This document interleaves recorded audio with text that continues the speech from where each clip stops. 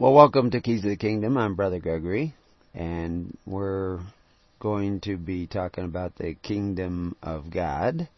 And we're going to be talking specifically again about the organization of church government. When Christ came preaching the Kingdom of God is at hand, a kingdom is a government. It is a way to govern yourselves or to govern each other. And when we say words like government, we think of somebody coming along and telling us what to do. I'm here from the government and I'm here to help. But the reality is there's all kinds of governments. There's governments that are literally anarchies. An anarchy is a government where the government itself is titular. It doesn't have any exercising authority any more than anybody else has an exercising authority over what they choose to do.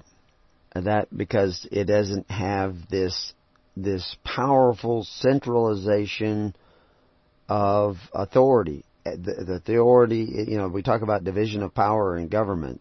The judicial branch, the legislative branch, and the executive branch. But the division in a free government is you, and me, and Steve, and Bob, and Ted, and each of those individuals have the power of governing themselves and their families. And they have the power, they have a police power, that if somebody in the community begins to rob other people and steal what they have a right to, take away their life, take away their property, you have a right as an individual to protect your neighbor from abuse, from thievery. You have that right. And that makes you the policeman of a free society.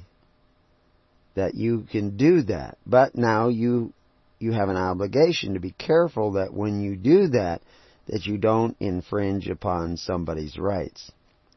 That you do it justly. You do it righteously. And Christ was talking about this. This is one of the key points where he talks about what he calls the weightier matters. The weightier matters, according to Christ, is law, judgment, mercy, and faith. Law, judgment, mercy. Judgment and mercy has to do with righteousness, somebody did something wrong. I actually have somebody I know who just got a ticket for being under the influence of alcohol when he was operating a motor vehicle. Sounds terrible. What he was doing was he was drinking kefir. That's right. He had a bottle of kefir. It had been in his car and it had gotten warm and it started to bubble and it made alcohol and he had just drank it before he was pulled over. And so he literally had enough alcohol on his breath to trip the breathalyzer. And, he had to go to court, and he had to prove, and he had pictures of the bottle, everything. And evidently, but his blood count showed that he wasn't, drunk. But there was enough alcohol in the kefir, because kefir, being a bacterial action, will produce alcohol. But a very small amount, but enough evidently to be detected. The reality is that according to one observation, he was in violation of a law. He had broken some law. Now, it's a man-made law. It's a legal system law. And nobody was injured. Nobody's rights were infringed upon. But he broke the contract. He had alcohol on his breath. So it appeared that he had a certain level of alcohol in his body, based on the breathalyzer test. And so therefore he was in violation of an agreement, a contract with the state, that he would not operate one of their motor vehicles under the influence of alcohol. And so he went to an administrative court, and it decided whether or not he was really in violation of the agreement. But when we're talking about a violation of rights, rights come from where? His right to drive the vehicle came from the government because it was a government vehicle, and you know it's a government vehicle. The use of it belongs to the government because in order to use your vehicle, you must pay a use tax, which is why you buy those little stickers. They expire, and so now you have to buy another one so you get to use it. If you don't have that sticker, they get to take the car away from you because you don't really own it. You only have a legal title to it. So, we explain all this in Law versus Legal so that you understand what the deal is, but none of that has to do, well, I shouldn't say it has nothing to do, but it has very little to do with natural rights. Those are legal rights established by contract, which most people are completely unaware of, which is why we've written whole books to make them available for free, along with hundreds of audios explaining how the system works. But how does the system of God work? Because you have rights there that didn't come down from the legislature, it came down from God. Well, one of the chief things, and I'm going to go back to this over and over again because it bears repeating, is that rights and responsibilities are correlative. Rights and responsibilities are correlative. They're like the opposite sides of the same coin. You cannot spend one without spending the other. And you have no right to one unless you have the right to the other. And the reason most people don't have access to their natural rights is they do not take access to their natural responsibilities. That's the reason why. And we're going to look at that in a number of different ways, but we're going to try to figure out what are your duties in a free government? What are your responsibilities? What are your rights in a free government? And how does that free government operate? Because most of you haven't got a clue. Most of the people out there in the world haven't got a clue how a free government works. There's no examples of them operating today in any real capacity.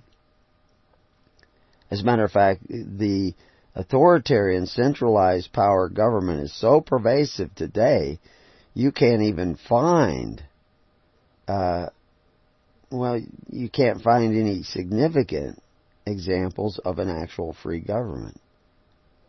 People call bondage freedom today. They don't know real freedom. They don't even know what they don't like it when the bondage that they're in becomes a little oppressive or totalitarian. There's been a lot of activity lately where, at least I see it occasionally on Facebook whenever I get there, where people are showing, some cop brutalizing some poor citizen and arresting them and all this stuff. And I have relatives who are cops and sheriffs, and I have relatives who, actually I don't have too many relatives been brutalized. I had that one friend who got a ticket for driving for drinking kombucha. But the reality is that if you look at most of these cases, the people who are being brutalized by the police officers, which happens, I mean, you got thousands of cops out there. You're going to have some that do things wrong. But in most cases, the people are not cooperative. They're not handling themselves right, and that's how they get into trouble. You can go look at the videos of how many cops get shot because somebody doesn't comply with, turn around and put your hands on the car, and they got some excuse why they shouldn't do this, and they're arguing with the cop, and the cop's insisting upon them doing that, and the next thing you know, the guy pulls out a gun and shoots the cop. And kills him. Or wounds him terribly. Shoots him a bunch of times. Because, And the cop doesn't know whether you just don't want to turn around and put your hands on the car or you're trying to get in a position where you can pull a gun. He doesn't know. He's stopping people all the time, and many of them maybe need stopping, and he's trying to be the police of society. Well, the mere fact that you have evolved your society to the point where you need professional policemen who have seemingly extra police powers, carrying around guns and equipment and all this stuff, instead of you and every other neighbor carrying around sufficient equipment to protect every other neighbor, is because you've been slothful in the ways, in the weightier matters. You haven't cared enough to protect your neighbor. And so therefore you end up with a society that evolves a powerful, authoritarian, even militarized police department. That's your fault.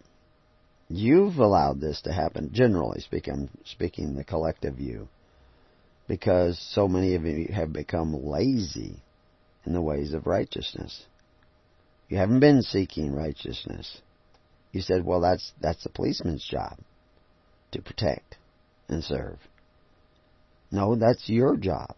That's everybody's job, to be concerned about the well-being of their neighbor, because you're supposed to be loving your neighbor, right? That doesn't mean sitting in a pew somewhere liking people and thinking good thoughts. It means actually going out there in the community and protecting them against abuse, and criminals, and rapists. You're supposed to be doing that.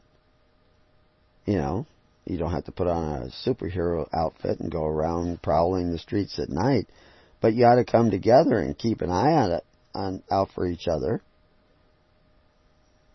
care about each other.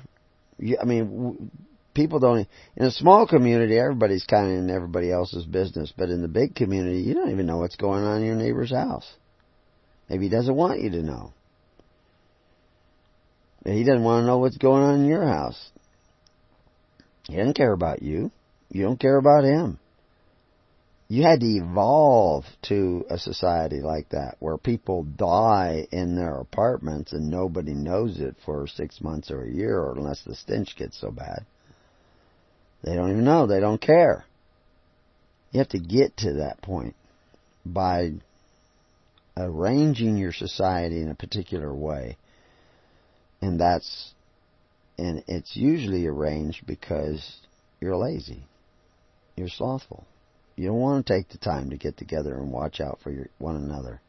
Keep an eye out for your neighbor. You want to go watch TV. You want to go to bed early. You want to read a book. You don't want to be bothered. So you hire professionals, and then they get more and more power, and you wonder what happened. This is the Saul syndrome. Saul was a good guy, and he became a bad guy because people gave him power, and that power tempted him and corrupted him. What do you expect when you give power to the police? I was just talking to a sheriff yesterday, and we were talking about the fact that, talking about their job, talking about the fact that sheriff's departments, people in sheriff, police, whatever, need to get to know their community. They need to depend upon their community, have a relationship with their community, where they're working together. And it's not a them and us mentality. But that would require that the community actually care about other people. You see all these cars going down the street. I don't know him. I don't know him. I don't know him. And I don't care about him. But that's not the ways of Christ, who says, love thy neighbor as thyself. Okay, so we got that idea that we have to care about others. So how do we do it? A lot of the congregations at his church are spread out. They're not right next door. They don't get together and, shake hands and talk, and fellowship together. They're often spread out so they can get together on a phone call or what have you, but they don't actually physically get together. That can be an advantage. Because you have to come together with that group, not because you get the psychological endorphin rush of having your friends all together and people hugging and people shaking hands and all these things that release endorphins in our mind. You have to come together because of a motivation in your own heart. You have to show up and care about somebody who can't pat you on the back because then they're not there.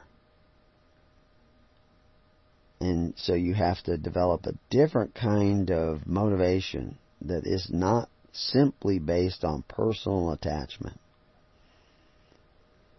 And where does that power come from? Where does that motivation come from? And that's a key element in understanding the kingdom, is that motivation must come from the Holy Spirit. But now there's other motivations where you want to design or direct what others are doing. They should come together and meet with me. They should come together and show up at this call and that call, and they should do this thing or that thing. You start putting requirements in your mind on them, expectations of them. Well, that's tempting you to become like Saul, where you're starting to require them. If they want to be liked by you, they're going to have to meet your expectations. These are very subtle things, but they start pulling you in a particular direction. And so I'm mentioning them because we're going to come back and look at them later as we go through this process of examining what does a free government really look like and what do you do to get there? How do you become a free people? According to Ralph Waldo Emerson, the purpose of life is not to be happy. We have that life, liberty, and the pursuit of happiness. You have a right to the pursuit of happiness. You don't necessarily have a right to happiness. But anyway, Ralph says it is to be useful. The purpose of life is to be useful, to be honorable, to be compassionate, to have it make some difference that you have lived and lived well. That's, according to him, that's the purpose of life. And, of course, what was the purpose of God for creating the universe? If we're to be made in the image of God, then His purpose should be our purpose. So did He create the universe so that He would be happy? Or did He create the universe to give life to others, give choice to others? God has to withdraw His right to tell you what to do, to make you do what He wants done. He has to withdraw His power over you in order for you to have choice. In order for you to come together in a community of free people, you have to withdraw your power, your desire to have power over the actions of others. That idea alone is amazingly liberating. When you don't need to regulate the actions of your neighbor, to control what he's doing and the way he's doing it, your minister, your congregant, or anybody else, when you allow them to make their choices, that really sets you free. It's when you desire to control their choices and make them meet your expectation that you are going to be drawn into bondage. Now, that's just a principle built into nature. There's nothing you can do about it. You have to be willing to set your neighbor free in order for you to become free. That's a basic principle. So, what are we going to talk about? How are we going to approach all this approach of church government? Now, we've done almost a dozen shows on this subject. We're going to be releasing some of them. Some were made a year ago. And we're going to be putting them together in a little study program so that you can take a look at them. But a problem is that you have a mindset that has been constructed by trauma. And I'm reminded of the story of the 5 monkeys. Who are the 5 monkeys? Well, there were 5 monkeys, and they were in a cage. And they put in a deal where they could climb up, I don't know, it was a ladder or something, that they could climb up to this other level. And any time a monkey tried to climb up to the next level, the scientists squirted cold water on all those monkeys who were down on the lower level. And after doing this for a little while, they began to realize that if anybody tried to climb up that ladder, they immediately got sprayed with cold water. They didn't like that. So they started beating up any monkey that tried to climb up the ladder to the next level. Anybody who tried to go up, they would beat that monkey to stop him, because they knew that if he tries to go up there, we're going to get sprayed with cold water again. They figured that out. At their primordial brains, they figured that out. If he tries to go up there, we get sprayed with cold water. We get pain. We get uncomfortable. And so that was the habit now. Anytime they stopped them, nobody goes up that ladder. Nobody. Well, after a while, they replaced one of the monkeys with a monkey. They didn't have to even spray him with cold water anymore. They would not. The monkeys didn't go up because all the monkeys would beat him up if they tried to. So then they replaced one of the monkeys.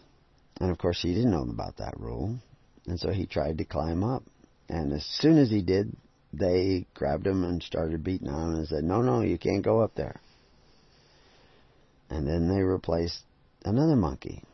And then they replaced another monkey. As each monkey learned not to go up that ladder, they just replaced another monkey.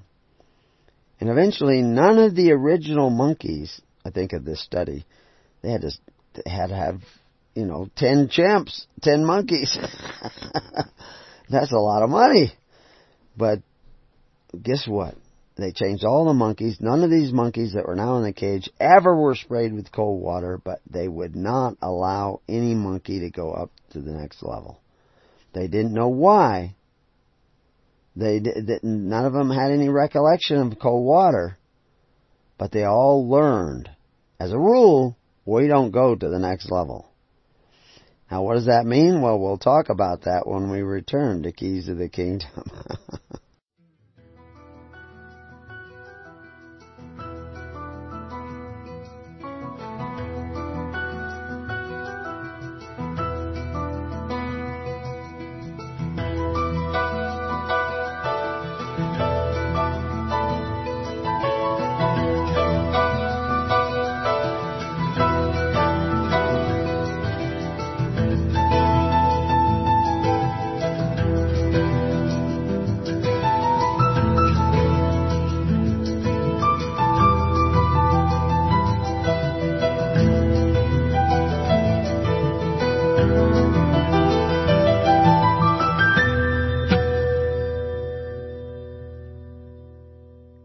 So welcome back to Keys of the Kingdom. So what's the story of the 5 monkeys all about?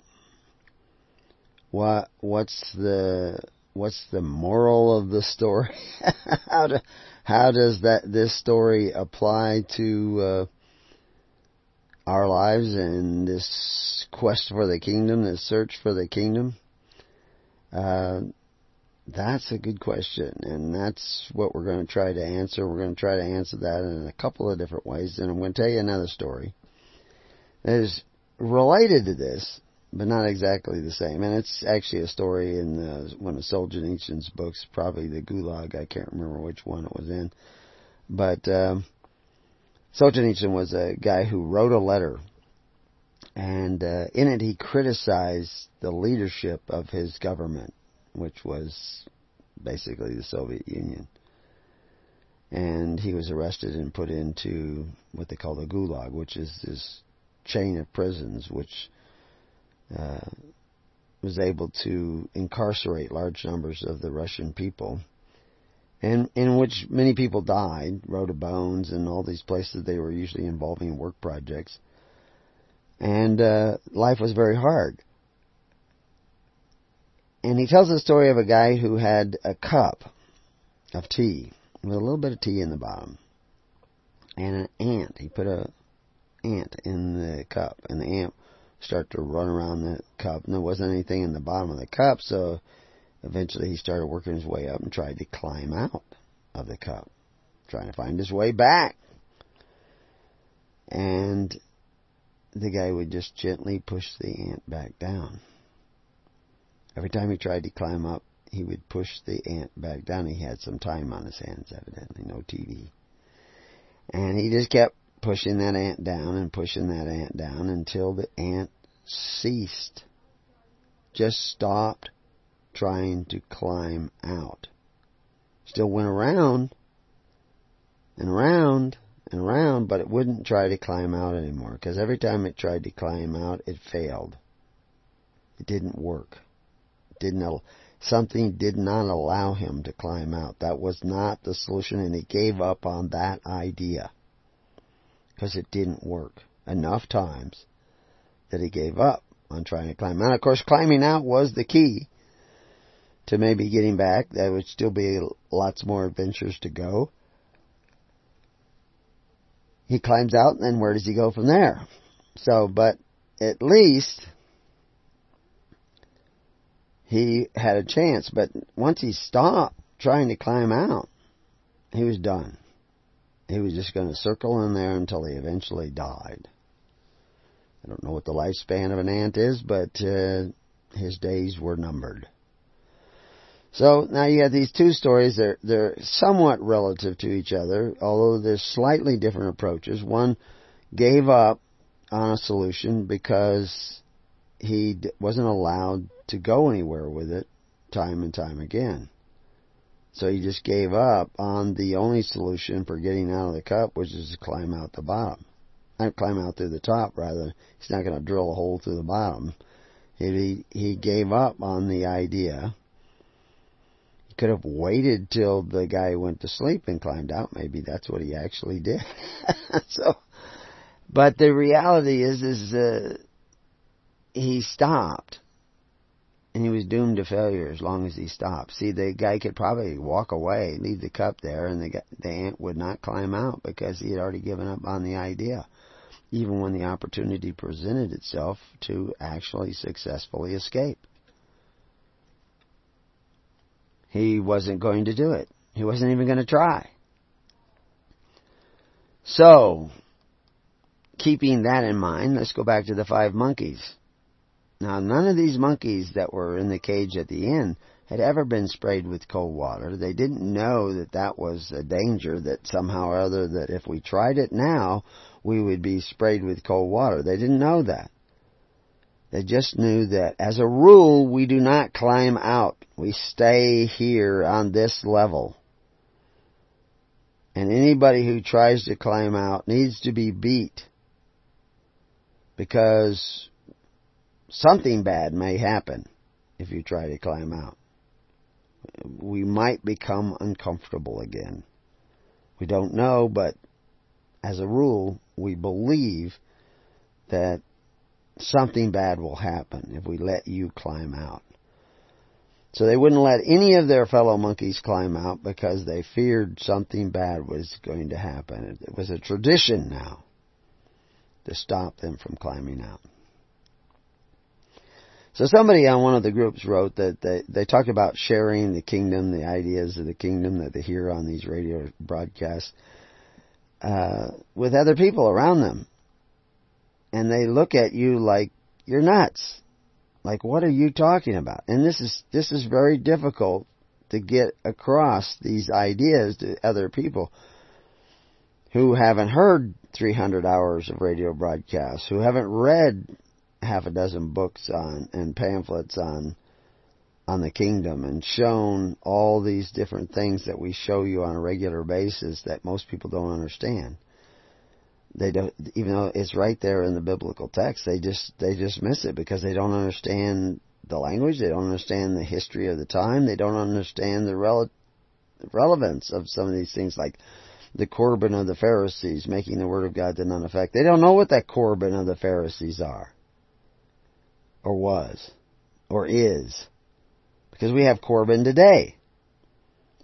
Everybody sacrifices annually to put money in the treasury to take care of the needy of their society. That's what Corban was about.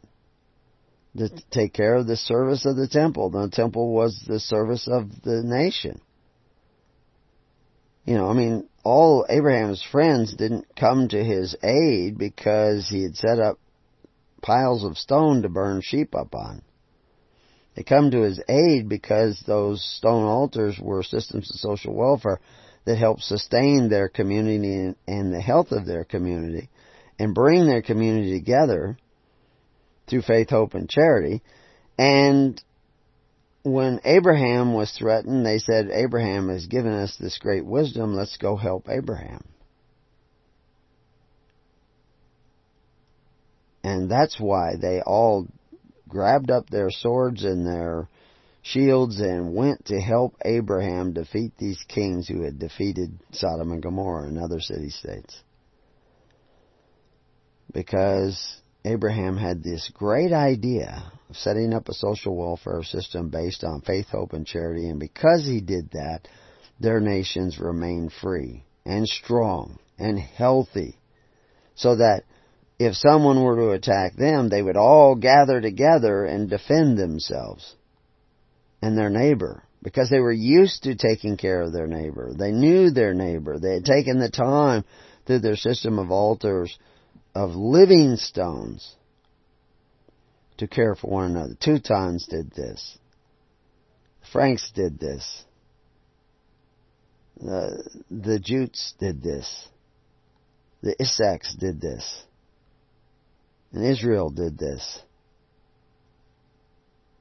And it made them a strong nation. When a nation got away from that and created a Nimrod-type power, a central power that will force the contributions of the people by exercising authority one over the other, their societies were doomed. They would be dividing their society, dividing the people, and when they were attacked, they would be overwhelmed and taken into captivity, because what made them great was the practice of a great concept of loving thy neighbor as thyself. That is what makes them great as a nation. But we've gotten away from that. We've become ants circling in the bottom of a cup. And nobody is allowed to climb out of that cup, to go to the higher level, because something uncomfortable will happen. Now, what uncomfortable would happen if you started to actually love your neighbor as yourself? One of the first things that is uncomfortable that's going to happen is you're going to discover we should have been doing this all along, but we weren't. We aren't saved. We aren't following Christ. I don't care how much you've read the Bible. If you have not gathered together and formed a daily ministration to take care of the needy of your society through faith, hope, and charity in the perfect law, according to the perfect law of liberty, you haven't repented. You haven't turned around your thinking. You're not saved. I don't care how much you can quote from the Bible. I don't care how much you can talk about this eschatology or that eschatology. I don't care how right you are about all the other theories that you have about Christ and religion and revelations and prophecy.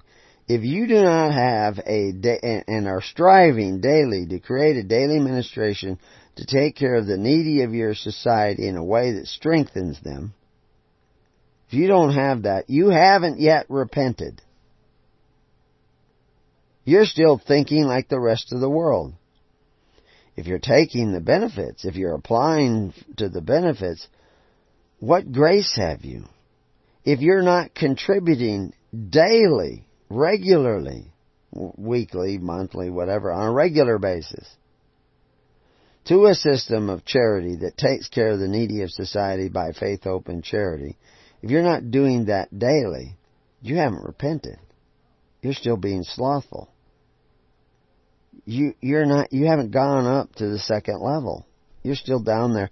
And if you fault anybody who seeks to do that, to create a system of charity based on faith, hope, and charity, a system of welfare based on faith, hope, and charity, if you're not working together with them, or if you want to thwart them in any way, make their life difficult in any way, condemn them in any way, you're one of them 5 monkeys. And what's the uncomfortable thing you're worried about? Is the fact that you're going to realize that you haven't repented yet, you're not saved yet, you don't really love Jesus yet, and you're not doing anything according to His name. You know, I just heard a little clip from a speech given by the President of the United States reminding us that the Crusades, many of the evil things of the Crusade, were done in the name of Jesus Christ. Inquisition, done in the name of Jesus Christ. No, it wasn't. Inquisition was never done in the name of Jesus Christ. Inquisition was, the Crusades were never done in the name of Christ. Now, there were men going around saying that they were doing these things in the name of Christ, but this is what they were saying. That doesn't make it so. That was their claim, but they were taking the name of the Lord in vain, so therefore they weren't really doing it. If you're doing any wicked, evil thing, and claiming to be doing that in the name of Christ, but it's not in the name of Christ, what does it mean to do something in the name of Christ? I've told this many times, but you need to get this in your head.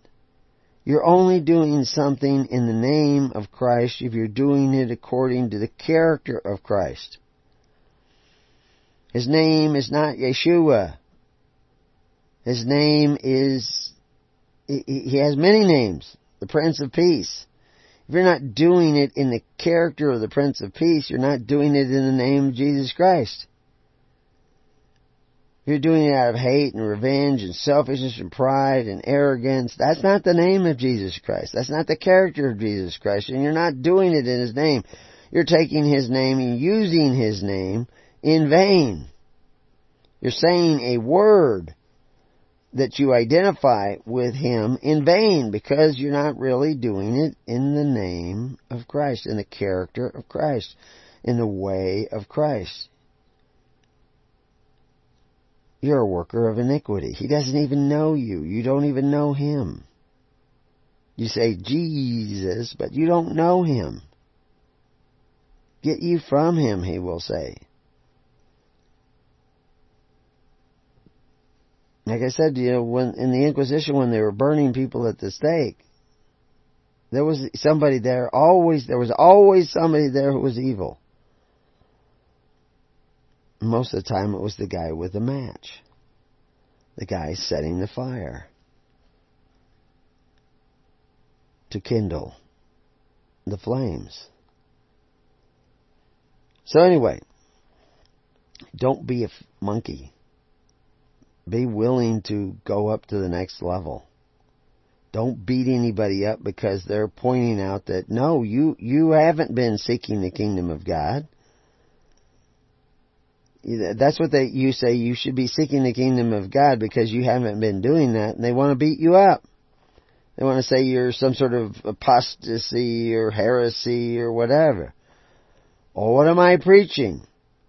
Seek ye first the kingdom of God and His righteousness. That means you should be seeking His benefits because His benefits come through faith, hope, and charity, not force, fear, and violence. if you receive any benefits from the government, even Social Security, you're receiving benefits through force, fear, and violence. Now, am I saying you can't collect your Social Security check? No. But every time you do it, that should be like cold water, waking you up. That you need to work daily with every fiber in your body to create a system of social welfare based on faith, hope, and charity. I know somebody who's really hard up for money, hardly anything, barely getting by, struggling for righteousness, or at least what he thinks is righteousness. I mean, he's trying, he's looking. And yet he takes the time to donate some money to somebody who's talking about the kingdom. Not very much money, but it doesn't matter. I mean, it's what he's got. What was the widow's mite all about? It's not about amount. I mean, obviously, if you're pulling down millions and you give $5 or $10, that doesn't amount much. But if you barely have enough to feed yourself, and you're living extremely modestly and you know, struggling to make ends meet, and you find time to send a few bucks, God's going to notice that.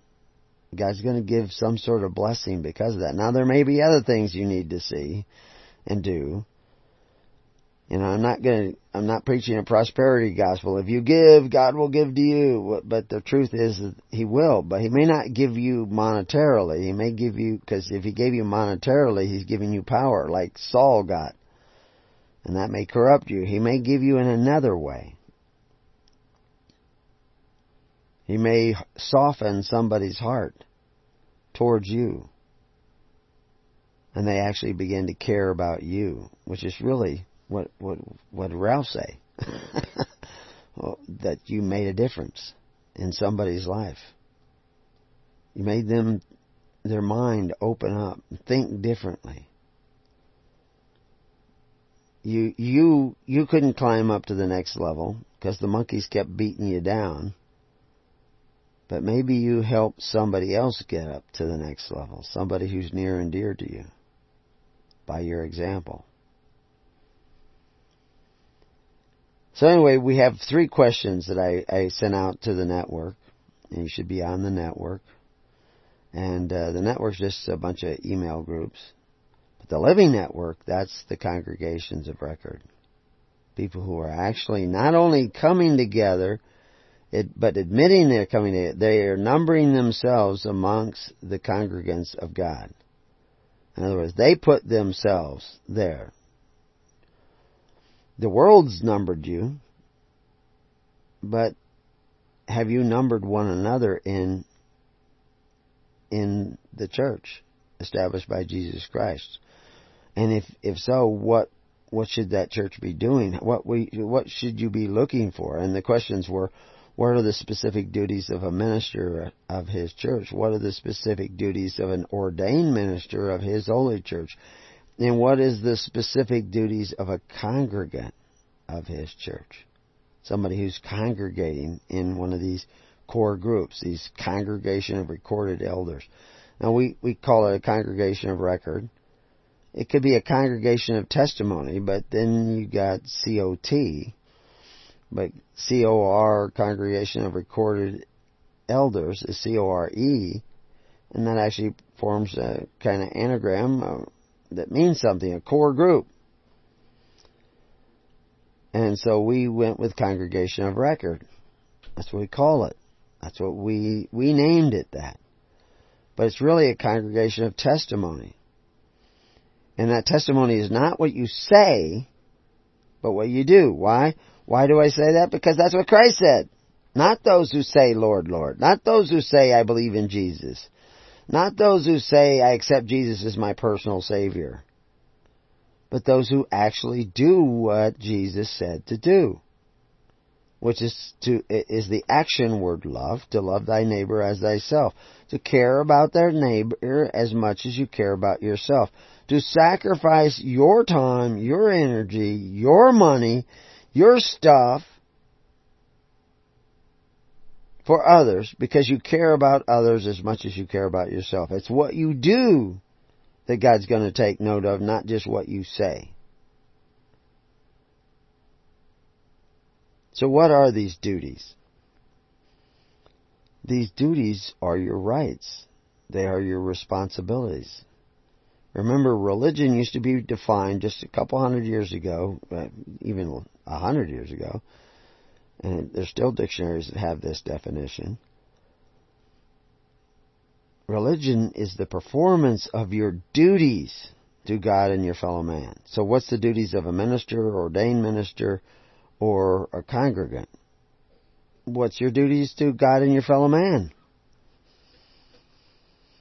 To take care of the widows and orphans of society, the needy of society. Unspotted by the world that makes it pure religion. Not using the constitutional order and system of government that exercises authority one over the other. That world. You're not to use that world. But you do. You do use that world. Okay, so work towards not using that world. You know, I don't mind you having a safety net when you're learning to walk a tightrope. I think it's a good idea. But the safety net's going to go away, and so you need to operate as if there is no safety net. You need to work towards the day where you are so good at walking the tightrope to the kingdom that you don't need the safety net. So people want to form an intentional community. We've had a number of articles we sent out on intentional community recently, and we've been adding to them.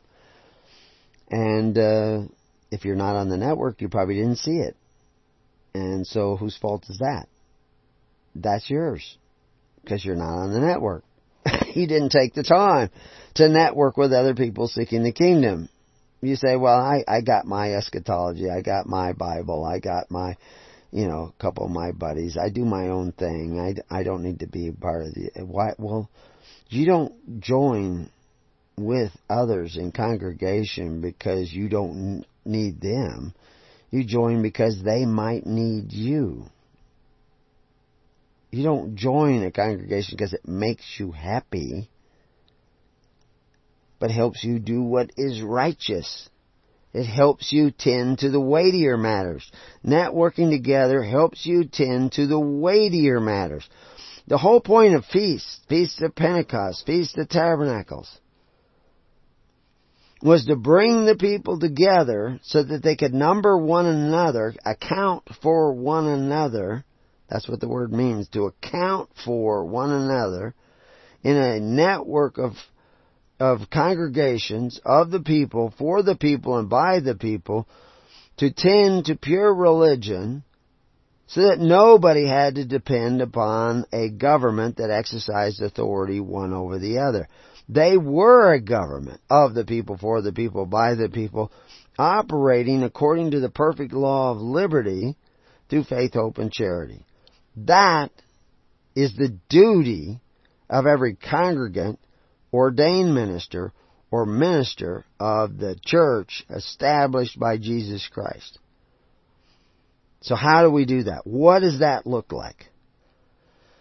We'll talk about that when we come back to Keys of the Kingdom.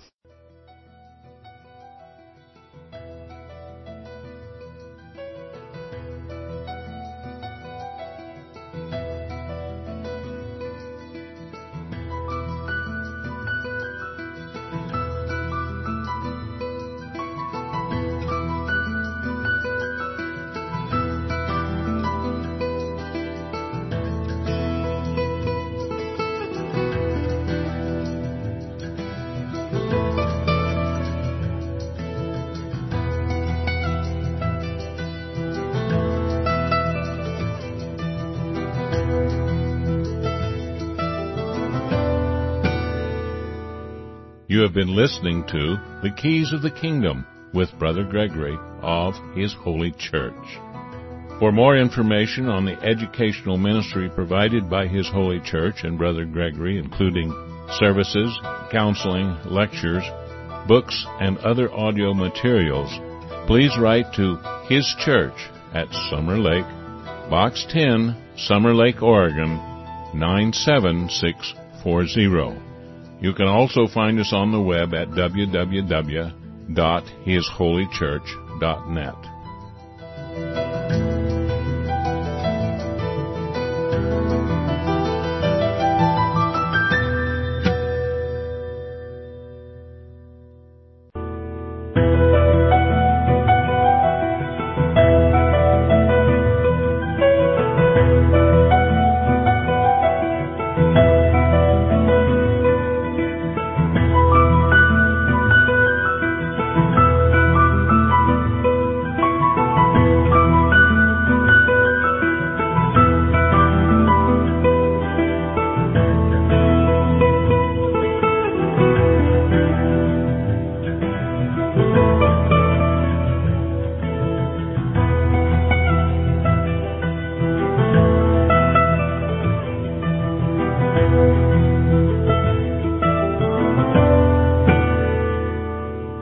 Well, welcome back to Keys of the Kingdom. So we're talking about all this monkey business of 5 monkeys who get into the habit of not letting anybody go up to the next level, because every time they tried to do it, they were sprayed with cold water.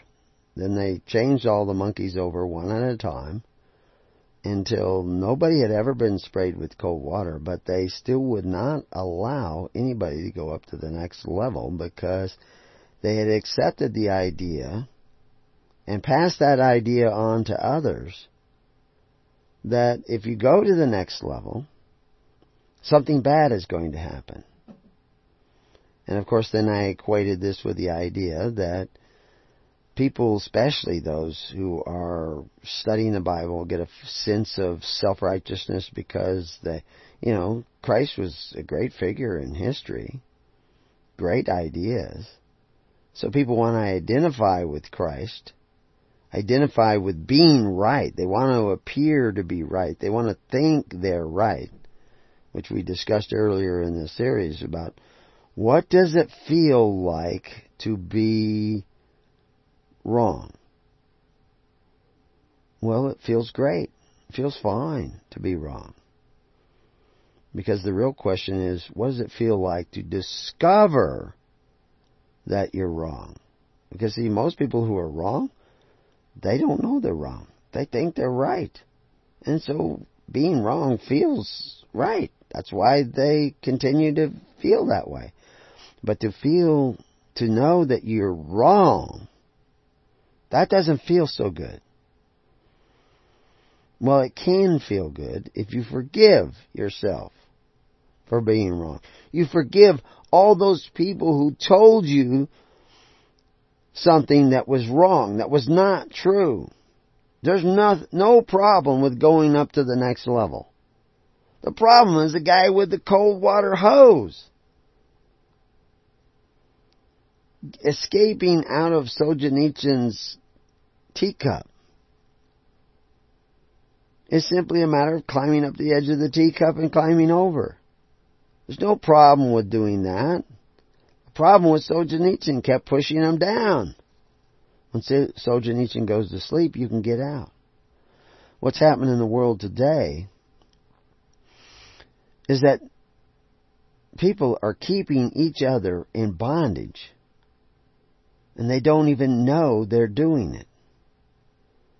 They know there's some sort of bondage. There's a problem.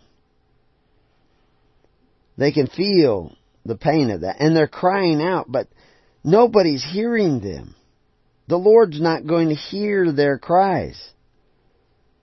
They can imagine He's hearing them. They can imagine they're doing the will of God. And they can imagine that, they're doing great things in God's name.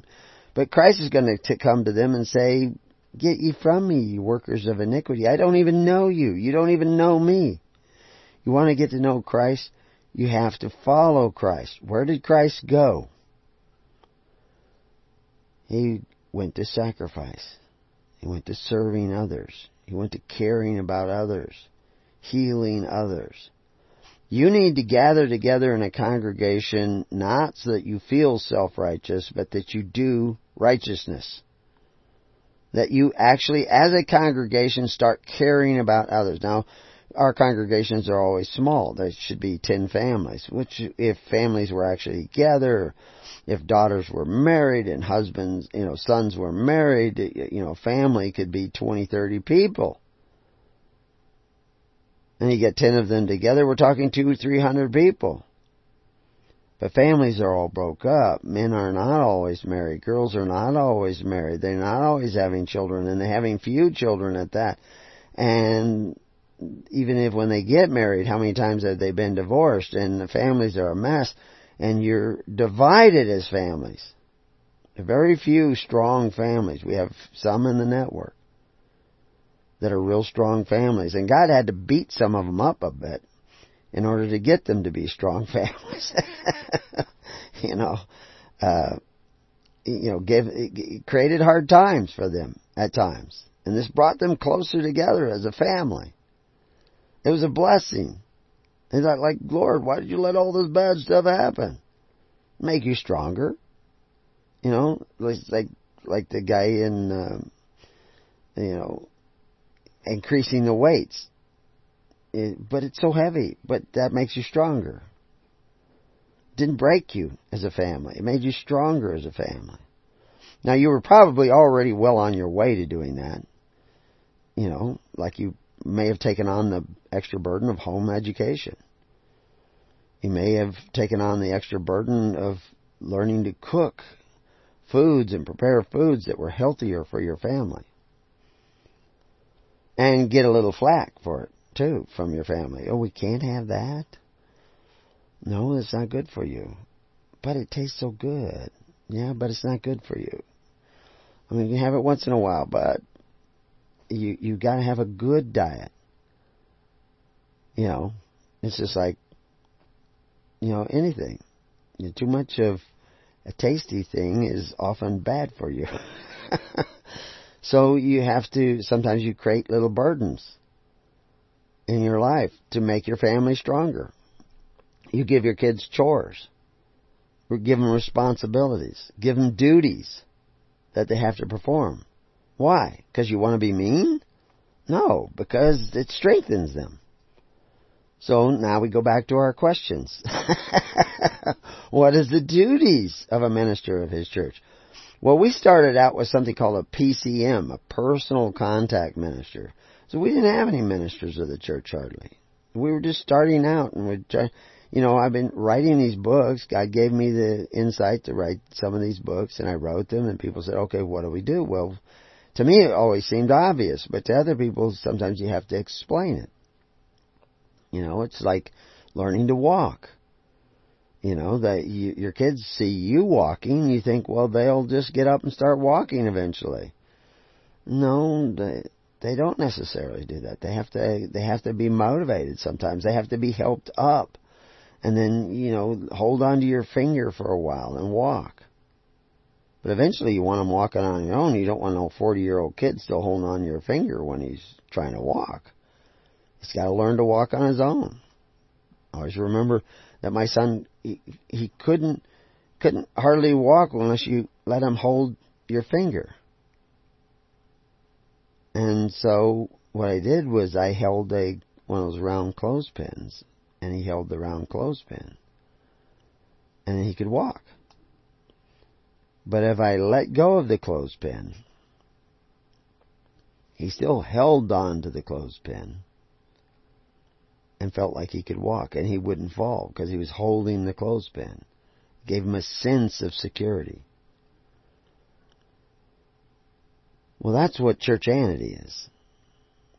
You have a congregation, and it will give you a sense of fellowship, a sense of community. But you have to let go of that and still walk the walk. And so how do you do that? Well, you give them a clothespin to hold. You give them a ritual. You give them something, to give them that feeling of belonging or still being supported until they can stand on their own. So that's one of the reasons why you gather together and we nominate a congregation. We name a congregation. Even though the congregation is not it's a free assembly, it's not an association. And it remains a free assembly because everything they give entirely. If you give with stipulation, then in law, you become an association. But when you give something up entirely, then you remain a free assembly. Now, some of you probably haven't followed that, but we won't go into it here. But that's very important that your congregations remain free assemblies. You have a natural right to peaceably assemble. That's a natural right. It's not a legal right. It's a natural right. In order for your congregations to remain free assemblies, whatever they contribute to that assembly must be completely and freely given. So what makes you an assembly? The fact that you all gave to the same guy, to the same stone of the altar. That you've numbered yourselves with this group. The common denominator is the character of Christ. But we nominate within the body of Christ, you're that congregation.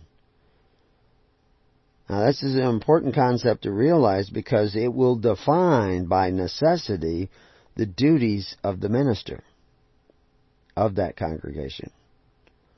That minister of that congregation is not a member of that congregation. And we use the word member in this most general sense. Because it's a free assembly.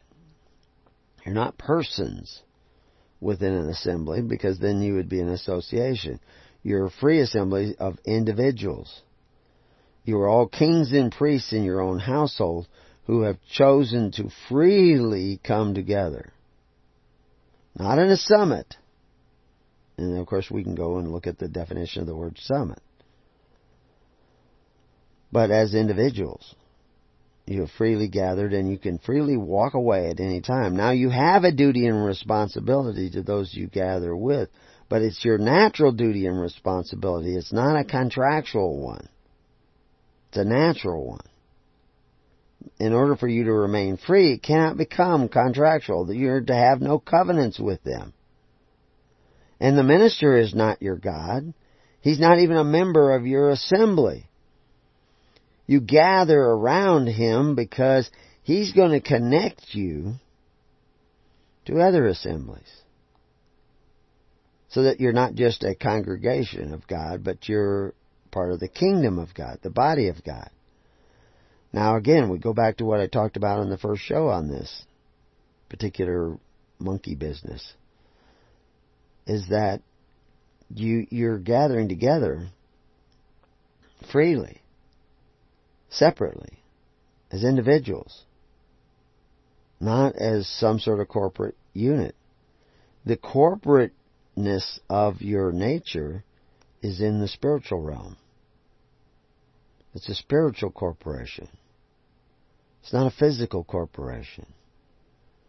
You gather together and you organize yourselves into these congregations of record, and you pick a minister who is good at connecting with other ministers. Because that he will become your connection, your lifeline, your rope to the other congregations of the kingdom. He will be your, you plug into him. You tell him, he tells 10 ministers, 9 other ministers like himself, and now you've got, and they tell their people, and you've got 1,000 people working on this. Your congregations become a prayer chain. But it's a prayer chain of action, too. Because they will not just say, oh, we'll pray for you. They will actually pray for you in a way that includes action. Prayer in action. And that action will be based on charity. Because you might need some money. You might need somebody to pay a medical bill. You might need somebody to put a roof on your house. We have somebody whose house burned down. There have been men who've gone and helped him build a new house. And might have been some better ways to do it, but they've chosen that way, but they haven't quite finished the roof yet. Needs more help. Maybe people want to go there and help them. Into the network, you can find out who he is and where he is and whether or not you can be of assistance in helping him get that roof on. But that's up to you. See, you have to take the initiative. I'm not going to tell you on the radio. You join a congregation. This is personal business. So you have to join a congregation and go to your minister. And every one of the ministers knows who I'm talking about. And then you can figure out what you can do from there. You have to participate. You have to walk the walk. That's your duty to your fellow man, to care about the weightier matters and the needs of your fellow man. You want to do something to establish an intentional community. You want to. I can show you all kinds of intentional communities you don't want to have anything to do with.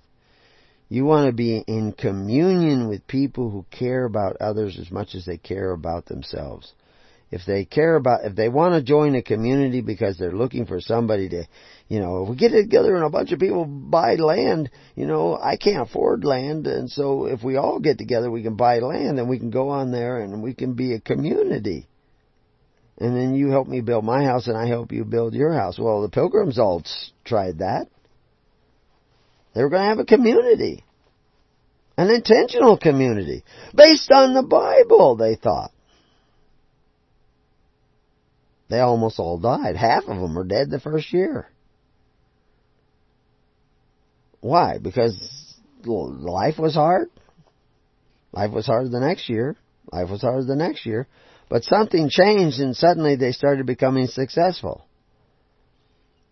They started doing something a little bit different and suddenly they started becoming successful. Now, two things we're attributing to this success. One is a lot of the people. Well, I even shouldn't say the laziest people died out. Because the chances are some of the people who died out first were actually the hardest workers. They were killing themselves working, exhausting themselves working, and then taking the fruits of what they had and putting it in the common storehouse. So that but they were more exhausted. They were more depleted because they had put more in. But they could only take out so much. And then eventually there wasn't enough. And their personal reserves in the flesh were not enough and they died. Because they were hard workers, but they were not wise workers. Because once they put it in the common storehouse, they relinquished their power over it. They gave up their power over it. And they put everything in the common storehouse. And they had nothing left for their own reserve. That isn't according to the Christ's plan. That isn't according to God's plan. That isn't according to nature. So, what is according to nature? What is according to God's plan? Private property. What you produce is yours. That's absolutely essential in a free society. It's not the common purse runs towards death. The Bible tells you that. But yet we have people who think they're Christians and socialists at the same time. So what is the duties of a minister. Well, I mentioned the PCM, the personal contact minister. A personal contact minister, let's get that out of the way, is not a minister of the church. He's a personal minister of an individual who has volunteered to help connect that individual with the rest of an email network so that he can form a congregation of record. He's not working for the church. He's working for, and because two people say, this is our personal contact minister, we put their name up. We'll put their picture up. Now, we have a new rule, and we're letting that, if you're not a member of a congregation, you can't be a personal contact minister, and your picture will come down. Your name will come down. And we can make that rule because the personal contact minister isn't a minister of the church. So if we've actually had people who pick personal contact ministers in the network who didn't even know about the network. I said, well, how does that work? Well, that's who I want to be but he's not connected to any of us. But that's who I want as my personal contact minister. Well, so is he even on the email groups? No, he's not. Does he know any of us? No, he doesn't. You know what that's like? That's like going down to the hardware store and buying a plug socket, one of those little receptacle plug sockets, and taking it back to your house and plugging your power tool into it, and then pulling the trigger and wondering why it doesn't run. I plugged it in, but it's not connected to any electrical wires. There's no wires connected. You just took it out of the package and plugged it in. There's no battery in it. I mean, where do you expect to get? Well, it's plugged in. I mean, a very blonde thing to do. No picking on blondes here. But that's what that's like. But yet there's a guy who's supposedly an intelligent systems operating kind of guy, and he picks a contact minister who's not connected to anybody. Crazy. But we put them up because they have been contact ministers for somebody else. That doesn't necessarily mean they're your contact ministers. They're not working for the church. We don't regulate them in any other way. But now we require that they also be members of a congregation, or they will be removed from that list. And they have to be viable members. Now, what's a viable member of a congregation? Well, in ancient Israel, they had an idea of a half shekel. Everybody had to give a half shekel, which is like a dime or half dime. They had to give that every year, or they were out. They'd cross their name out. They had to give it. Now, if you didn't even have a half shekel, but you were struggling and somebody had compassion, they could pay your half shekel. But the point is, that tiny little token was required every year from everybody. There was no tithing required. You should tithe, but there was nothing enforceable about that. Because it was a free society. Even though that tithing was what supported the government, it supported the welfare system, all those things, it was freely given. But the half shekel, you had to give annually. It was required. What was the punishment if you didn't give it? You were out. Nobody's going to come and beat down your door for a half shekel, but you're out. You're not a viable member anymore. You're not a participant. So you had to be a participant on a regular annual basis. And it's just a way of marking who's participating. And it was freely given, like all the offerings, free will offering. But it was a way of marking it. It was a ritual and ceremony. It was one of those clothespin things that it gave the minister something, well, you're still anteing into the game. Now, if you don't give any of the rest of the time, you're not going to win any pots either. It just allows you to get cards. It doesn't allow you any right to the pot. And so, that's the way it works. So, PCM is nothing to do with the church. It has to do with an email group, but it follows the same pattern. If 2 or more witnesses establish you as a PCM, and you have some criteria that you have to meet in order to be considered that PCM. But now a minister of record, a minister of a congregation of record, a minister of his church, all the same thing. It's an ex officio position where 2 or more people, again, just like the PCM, pick somebody as not their personal contact minister, but as a minister of Christ. And they fill out what we call an SPT form, a Sacred Purpose Trust. And so they say, I pick him, but they ante up. They give something that's at least a half shekel of value. A bag of chocolate, a tube of cock, the shirt off their back, a hatchet and knife set. People are given all kinds of things. But they give something to him for Christ, for him to manage for Christ. And he does that. And there's a lot more stipulations to that particular office, but basically that's what you're doing. That's a sacred person. And they make a paper record of it. Gave this to this minister, desiring him to be my minister of the church. They send that to us, and we look at it, and we may sign it and witness it, or we may sit on it for a long period of time until we find out if this is really sincere, honest claim. And we know that by what they do.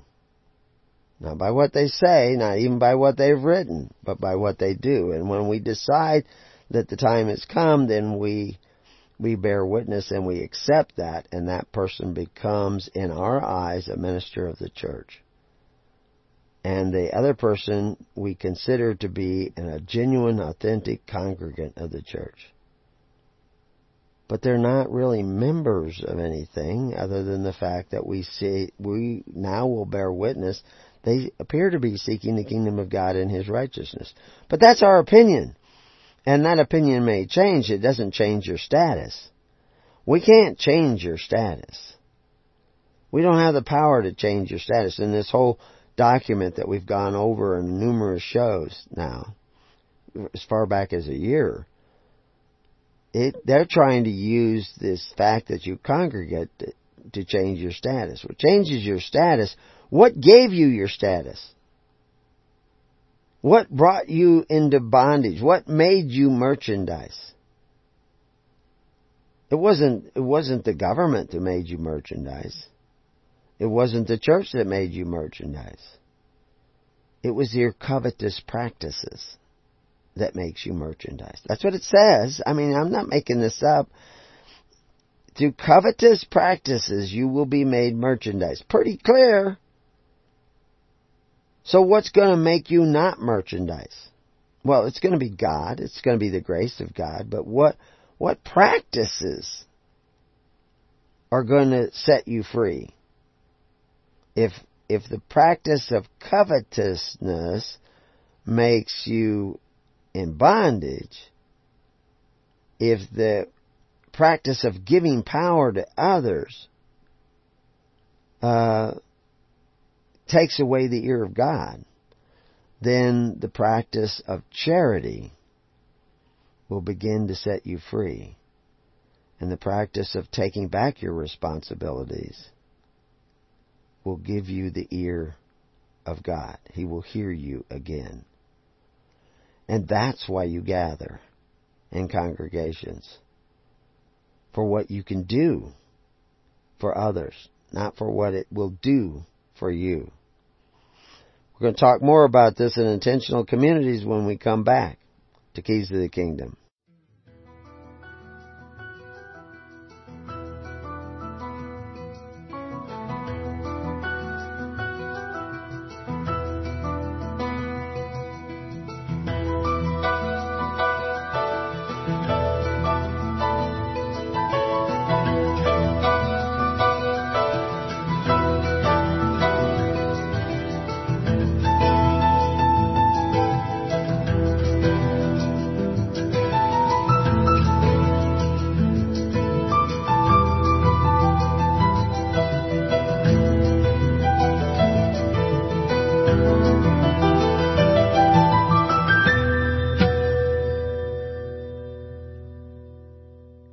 So welcome back. So now, write that down. What's got you trapped in bondage in the world today, subject to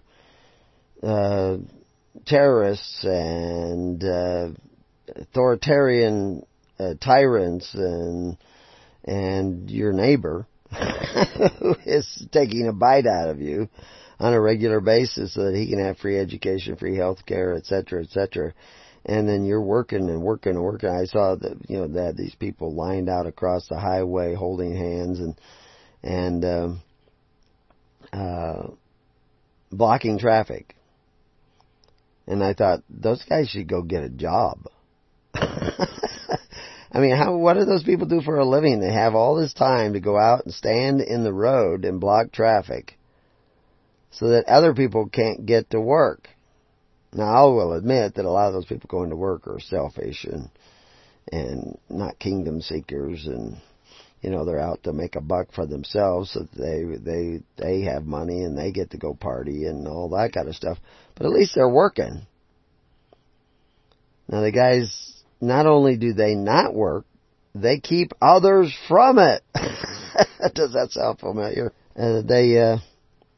That's like the Pharisees who not only will they not go into the kingdom, they keep others from it. That's because all them Pharisees have been monkeying around for a long time. They don't want anybody going up on the next level. Makes them look bad. They want everybody to think that they're the top. They're in control. Now you got all these candidates running for office and stuff like that. I guess one of the candidates just picked their running mate. I won't say who it is. But he's definitely a statist. But he's got a lot of the appearance of godliness. Married to the same woman and, believer supposedly. But does he believe in statism or the kingdom of God? Because the kingdom of God works by faith, hope, and charity. It doesn't work by force, fear, and violence. So if he's still looking at a government that forces the contributions of the people to take care of the needy of society, he still has not repented, and he is not following Christ, and he isn't following Christianity, and he isn't what you want. But then again, maybe you don't know what you want. I quoted Ken O'Keefe, who talks about exposing the financial system. He said, if you ask me how the world functions, then you have to understand one thing, plain and simple. The head of the snake, the system of power, is headed by the financial system. People want to hear that kind of stuff. Because then you got, we can blame the bankers. Or we can blame the Gestapo or the police or the whatever. They're always looking for somebody to blame. And then I come along and say, no, it's not their fault, it's your fault. And people go like, beat him up. He's trying to take us up to the next level. And we know what happens then. And somebody says, well, what does happen then? If we actually take back our responsibilities, somebody might throw cold water on us. They don't even know that. But the point is this, like the power to coin money. That's such a simple little concept. We talk about the power to coin money. The government's the only one that has the power to coin money. They got a monopoly on it. What does it mean, coin money? It means to stamp a value, a numerical, a denomination, a value on the coin. Can I do that with his church? Can I stamp a value on it and say this is his church and that is not his church? Now I can have an opinion. But can I ordain a minister?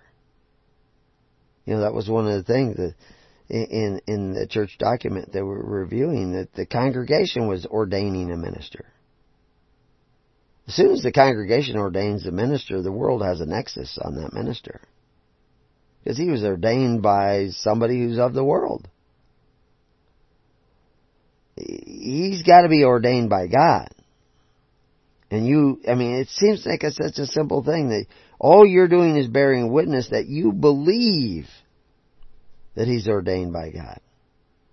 You're not ordaining him. And that's all I can do. And I can withdraw my witness. I can say, I ordained you. I didn't ordain you. I recognized your ordination. I gave a recognition. A simple little switch of words. Very important in looking at the spirit of what's going on. You do not ordain. Now I've told people that. They'll memorize that and they'll repeat it back to me like they know what they're talking about. And that's why I don't tell people everything. Because then they become parrots and it becomes a little harder to tell. But the fact is that I know people aren't really seeking the kingdom because they're not really giving. Christ came to give. Give his life. Give his wealth. If you're not coming to do that, if you're coming to, because I want you to start an intentional community that I can join and be separate from the world. What? You haven't repented yet. You're going to be setting up a golden calf right away. And you're going to be bowing down and worshiping. And that church document, eventually, that's what it did. It gave the judicial power to the church. No, you can't do that. Especially if you don't have it. Because you already gave it up to somebody else. And your parents have sold you into slavery. Now, the only way back is to stop your covetous practices and start to strive daily to sacrifice yourself because you care about your neighbor as much as you care about yourself. You care about your neighbor's freedom as much as you care about your own.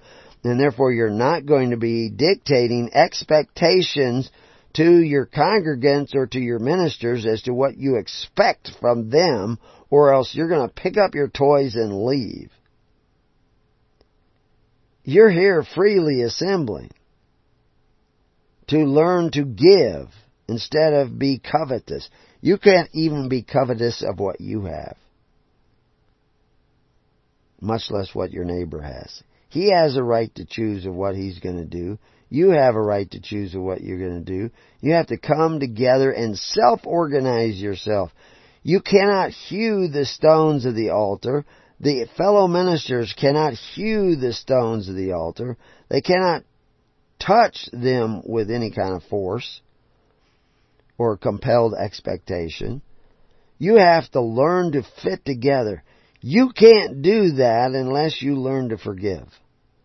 Because forgiving is letting go, withdrawing your desire to control others.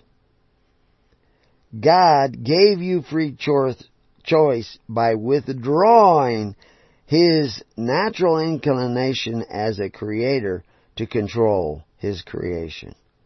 But by His true nature, He withdrew His ability and right to control you, to puppet you, and said, you get to choose. Follow me or not. Now, you get that choice, but with that choice comes the responsibility. And that's what makes you in God's image. But see, you haven't been exercising that responsibility because you haven't been taking care of one another. Everything hinges. If you want an intentional community, you have to start sacrificing. Now, to who you sacrifice, how much you sacrifice, when you sacrifice, that's going to be up to you. But you can't cheat. You can't fake this. You can't just say, I've accepted Jesus as my Lord and Savior, and it be true. You have to be a doer of the Word. If you accepted Jesus, you want to do things in the name of Jesus, then you have to start giving up and sacrificing. You don't have to sacrifice to me, but you have to sacrifice of yourself for somebody else on a regular basis. And the more you do that, look how much Christ did it. But you have to do it in His name. So you have to do it not so that you get something back like the prosperity gospel. You have to freely give, entirely give, in hope that God will give you back. So the idea of your congregation giving to another congregation on the other side of the country is way better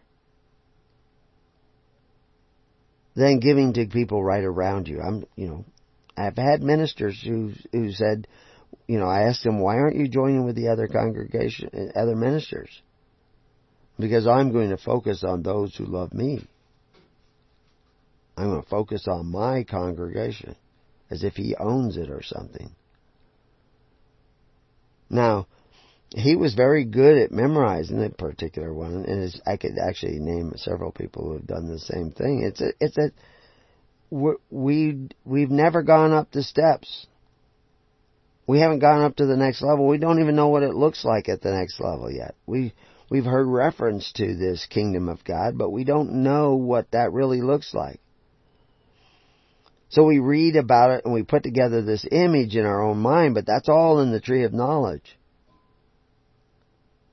And so now if I tell you, no, you don't want to be, that's not your congregation. That's your congregation to serve, but it's not your congregation.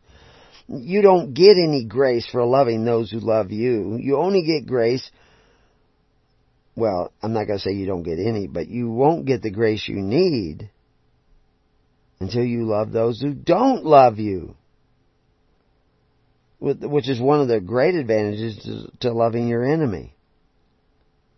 Because he don't love you. Now you can love, like you give to your minister, because that's the circulation. That's the way it goes. It goes through the veins of the body. This networking system of circulation, which is the church. And then he gives to somebody else.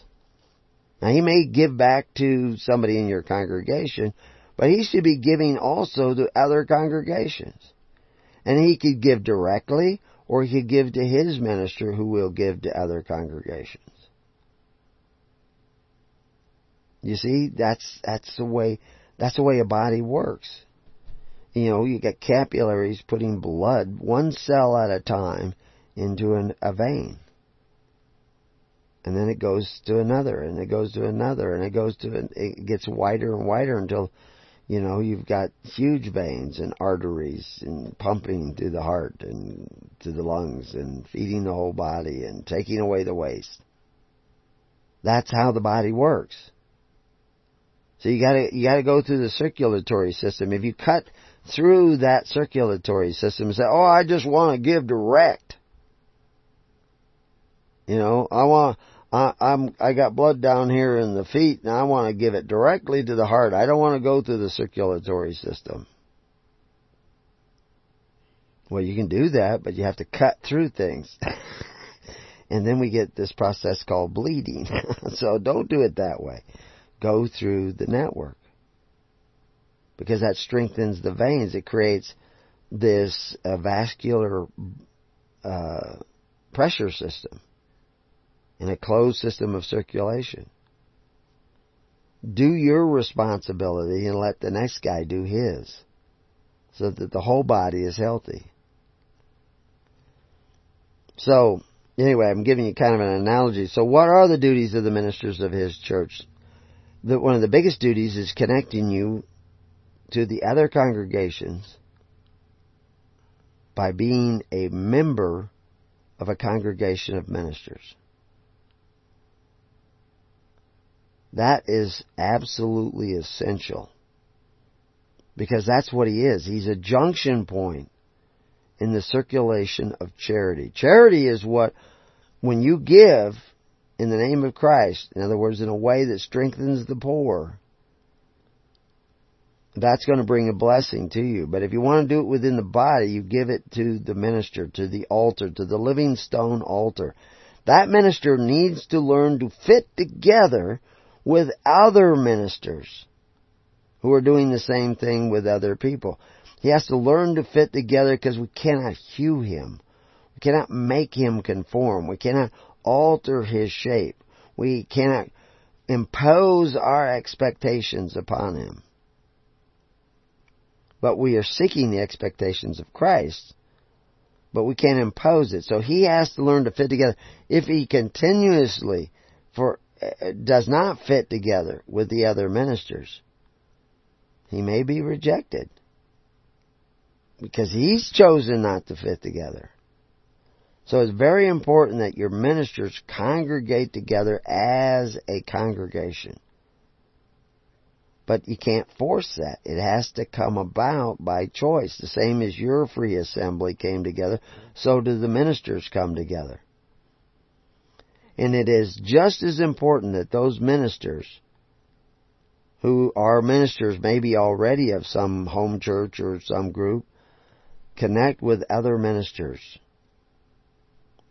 by forming a congregation of record and then getting access to other ministers seeking the kingdom of God.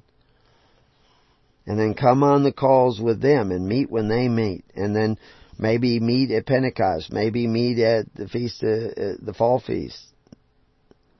And organize, get to know each other. Then you shake hands.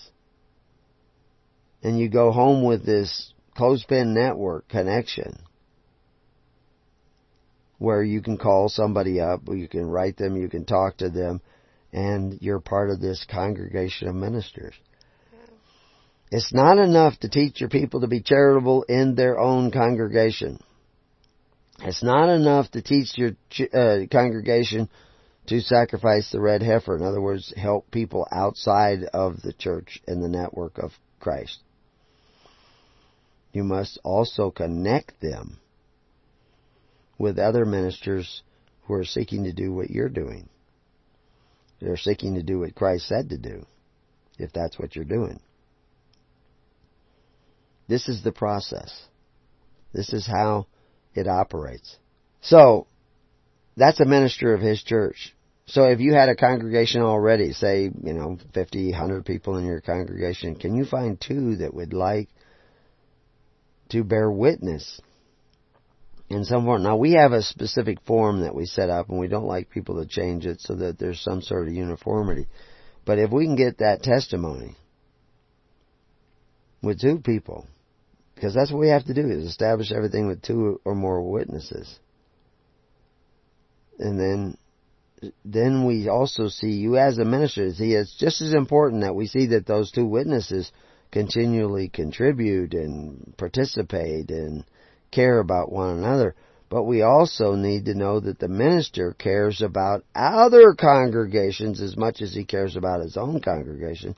And the only way to do that is to gather together with other ministers of congregations on a regular basis. It's not enough just to contribute to me or to one of the other members of his holy church. But you have to care about your fellow ministers. And if you care about them, then you care about those that they care about. Now you start becoming a body, in spirit and in truth. Because you actually, in truth, are contributing to the whole body. You're a part of the whole body circulatory system. It isn't about you should be a moral guide to the people in your congregation. Everybody in your congregation should be a moral guide to everybody else in that congregation. We are all ministers of righteousness.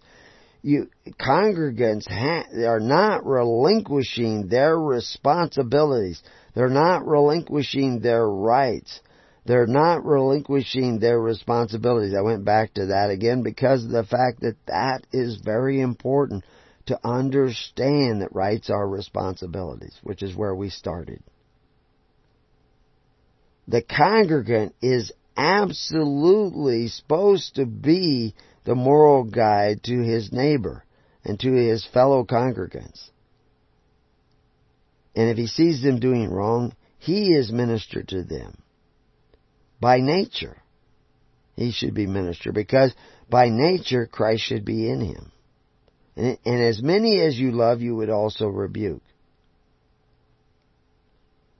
You have a moral responsibility to give a good accounting of yourself to your fellow congregants, to your minister, to the ministers that your minister congregates with. And how you do that, that's your choices during the day. And the Holy Spirit has to guide you in that. But I can tell you this, that it should be filled with forgiveness. It should be filled with patience. It should be filled with charity. It should be filled with love for one another. But that's your responsibility of the ministers of His church. To each of you, the same as you have a responsibility to each of you and to the ministers of His church. You are all parts of the same body, many parts. But that body is spiritual. In the physical world, we are not a giant corporate body of congregant and ministers except by witness. We're witnessing to a spiritual bond between us and Christ, and therefore between us and each other. It's a love triangle. We love Christ. Christ loves us. Therefore, we by default love one another. Now, how does that manifest? Are we taking care of one another? Are we striving to become the social welfare system of a government based on faith, hope, and charity and the perfect law of liberty? Are we striving to practice pure religion by caring for the needy of the infirm? Not just widows and orphans, but, a family can be overwhelmed by the difficulty of raising a child who has been damaged. Now, I believe that we can actually heal those children. Or maybe a wife has become crippled and ill, or a husband, which, the breadwinner may be, and so the great strains will be put on the family, especially if the children are still very young and can't work. How do we do that? Well, it varies from family to family, to situation, because it varies. I can go down long lists and show you, well, with this family, their problem was here, and with this family, it was over here more, and this family had all these problems, plus these problems, and because of location. If you're not concerned about that, you don't belong in an intentional community of free people. And if the people you are gathering with are not concerned with that, then you don't want to gather with them.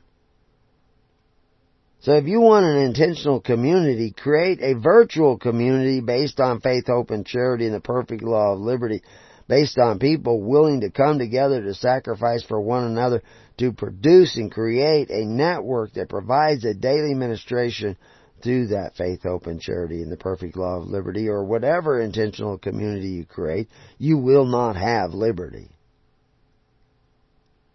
You will have people trying to get the judicial power in their hands, get the executive power in their hands, get the legislative power in their hands, and they'll be dictating expectations. Oh, the minister should act this way, and the minister should act that way, or we should get rid of him. A voluntary society isn't about somebody wielding a sword and cutting heads off every time somebody doesn't do things the way you think they ought to be done. The whole ISIS thing, where they burn women because they won't become, have free consensual sex with them, which is bizarre. They cut people's heads off. They do all this stuff. That's a spirit rising up in the world that's already infesting your society and calling itself Christian. Time to repent. Well, until next time, peace on your house, and may God be with you. God bless.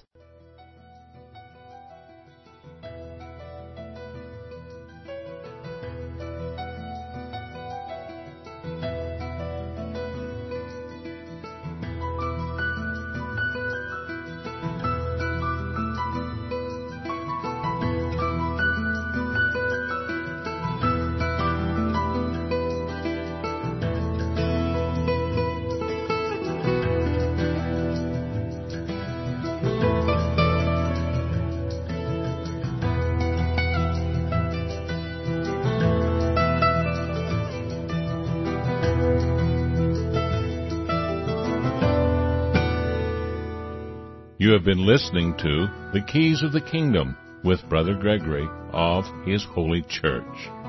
For more information on the educational ministry provided by His Holy Church and Brother Gregory, including services, counseling, lectures, books, and other audio materials, please write to His Church at Summer Lake, Box 10, Summer Lake, Oregon, 97640.